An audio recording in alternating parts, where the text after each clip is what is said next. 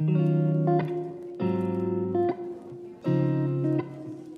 you are watching this video right now, chances are pretty good that you have at least some interest in what many people call self-improvement / personal development. But when does self-improvement become self-indulgent? That's the question I'm going to try to answer later on in this video. My name is Zachary Stockhill, and since 2013 I've been working with men and women from all over the world, helping them overcome retroactive jealousy, helping them overcome obsessive jealousy, and save their relationships. If you'd like more information about my work or you'd like to work with me one-on-one, please visit my website at retroactivejealousy.com. Today's video may ruffle a few feathers out there. A lot of people probably won't like what I'm going to say, but as always, I feel like I need to tell you people what I believe you need to hear, not necessarily what you want to hear.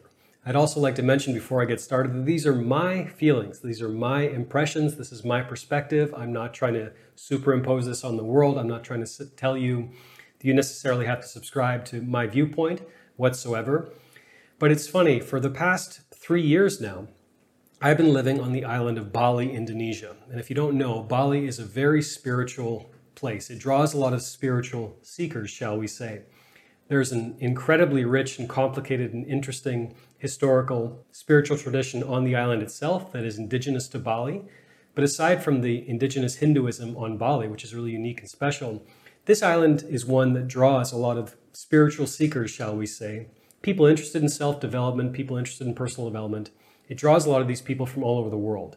It seems like everyone's signing up for a yoga class or some new gurus coming to town and having some kind of workshop. I mean, it's pretty much never ending. And I don't mean to suggest that I'm above all that, because obviously I am. I enjoy going to yoga classes. I've met some incredible spiritual teachers.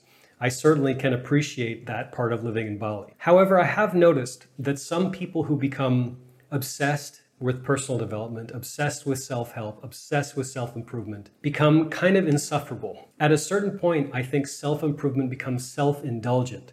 And that's kind of the idea I want to tease out in today's video, to look for those warning signs of when maybe our own self-improvement is crossing the line into self-indulgence. I think the number one sign that self-improvement is turning into self-indulgence is when our self-improvement work is actually increasing our ego insecurity. What do I mean by that? In essence, I think the line between genuine self-improvement and self-indulgence is right around the time when you start feeling like you're a better person than other people simply because you have this interest in some kind of self-improvement. When you start looking down on other people who aren't necessarily into self-improvement. I think the mark of true learning, regardless of whatever you're trying to learn, the mark of true learning involves a lessening of ego, involves realizing more and more how much you don't know rather than focusing on how much you're learning. There's a certain type of spiritual person, you might say, or people who are into self-help or self-improvement, who go around thinking that they're so much more conscious than other people, they're so much better than other people, and there's a real snobbery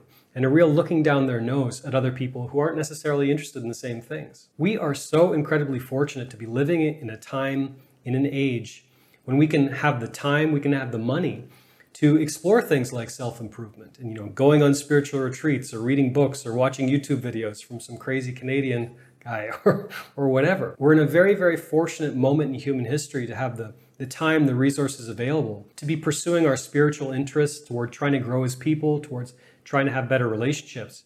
Because if you look at the majority of human history, up until about 2 minutes ago, human beings have mostly been fixated on simply surviving rather than necessarily thriving. So we're extremely fortunate to be in the position we're in. And we should acknowledge that and realize that A, not everyone else has the same privileges that we have that allow them to be pursuing their own spiritual interests or whatever. And number two, we should be damned grateful that we have these privileges. And with that gratitude, I think, comes a certain degree of humility that I don't see in a lot of people who it seems like they're obsessed with self-improvement. This may sound ironic coming from me, a guy who's pretty into self-improvement and posts all this stuff on social media and YouTube and all the rest, but I also am slightly suspicious of people when it seems like they're constantly flaunting their spiritual accomplishments or their evolution as human beings, and they just have to put these massive rants on social media about all the things that they're learning and how much better they are than everyone else. And I think if someone's truly getting something out of personal development and they're truly learning things they need to learn, many of those people become kind of quiet about it. They don't feel this insecure need to go proclaiming to the world about how evolved and perfect they are. And again, this comes back to the point I mentioned a moment ago, where I think the line between self-improvement and self-indulgence is somewhere around when you start thinking you're better than other people because of your interest in self-improvement. There's a phenomenon I like to call performative spirituality, where it seems like there's a lot of people on social media in particular flaunting about how evolved and spiritual they are and how incredible their lives are and how much they're learning and how deep they are. And living in Bali, among other things, has taught me how deeply, deeply messed up and sad and dysfunctional a lot of these people are. There's the front they present on social media, and then there's the cold, hard reality of their lives, which often looks very, very different. Another way you can know if your self-improvement is turning into self-indulgence is when you avoid conflicts or you even avoid interactions with other people because you somehow convince yourself that they aren't as evolved or as conscious as you are. You see this word being thrown around a lot these days, conscious. I want a conscious man. I want a conscious woman. And while I know the general gist of what they're talking about there, at a certain point, if you start dividing humans or interactions into conscious or unconscious, it seems to me that's kind of nasty. That can lead to some real spiritual egotism. And it's kind of a dead-end road to go down if you go perceiving the world in this way. Many of my greatest lessons, and indeed many of my greatest teachers, have been people who had no interest in personal development or self-improvement or anything like that. They were simply normal people trying to get by living their lives who often had profound wisdom to share. If you check in with yourself, I would imagine you would say the same thing. Some of the wisest people who come into our lives aren't gurus on YouTube or wannabe gurus or Instagram thought leaders or anything like that. Simply normal people living their life. And if you go around putting people into categories as, conscious, unconscious, and all the rest, I think there's a real risk of missing out on a lot of their wisdom from these people who are all around you. Another warning sign, I would say, is I notice some people who are really into self-improvement who seem to confuse being spiritual with being rather spaced out or even numb.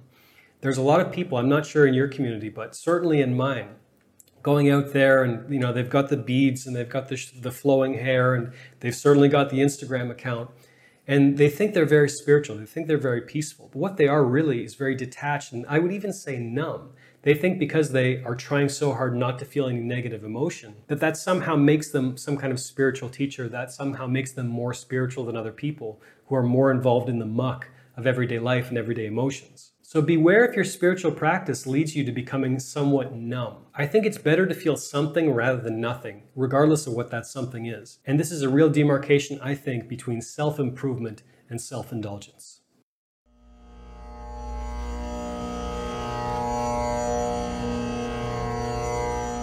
Thanks for listening to the Zachary Stockhill podcast.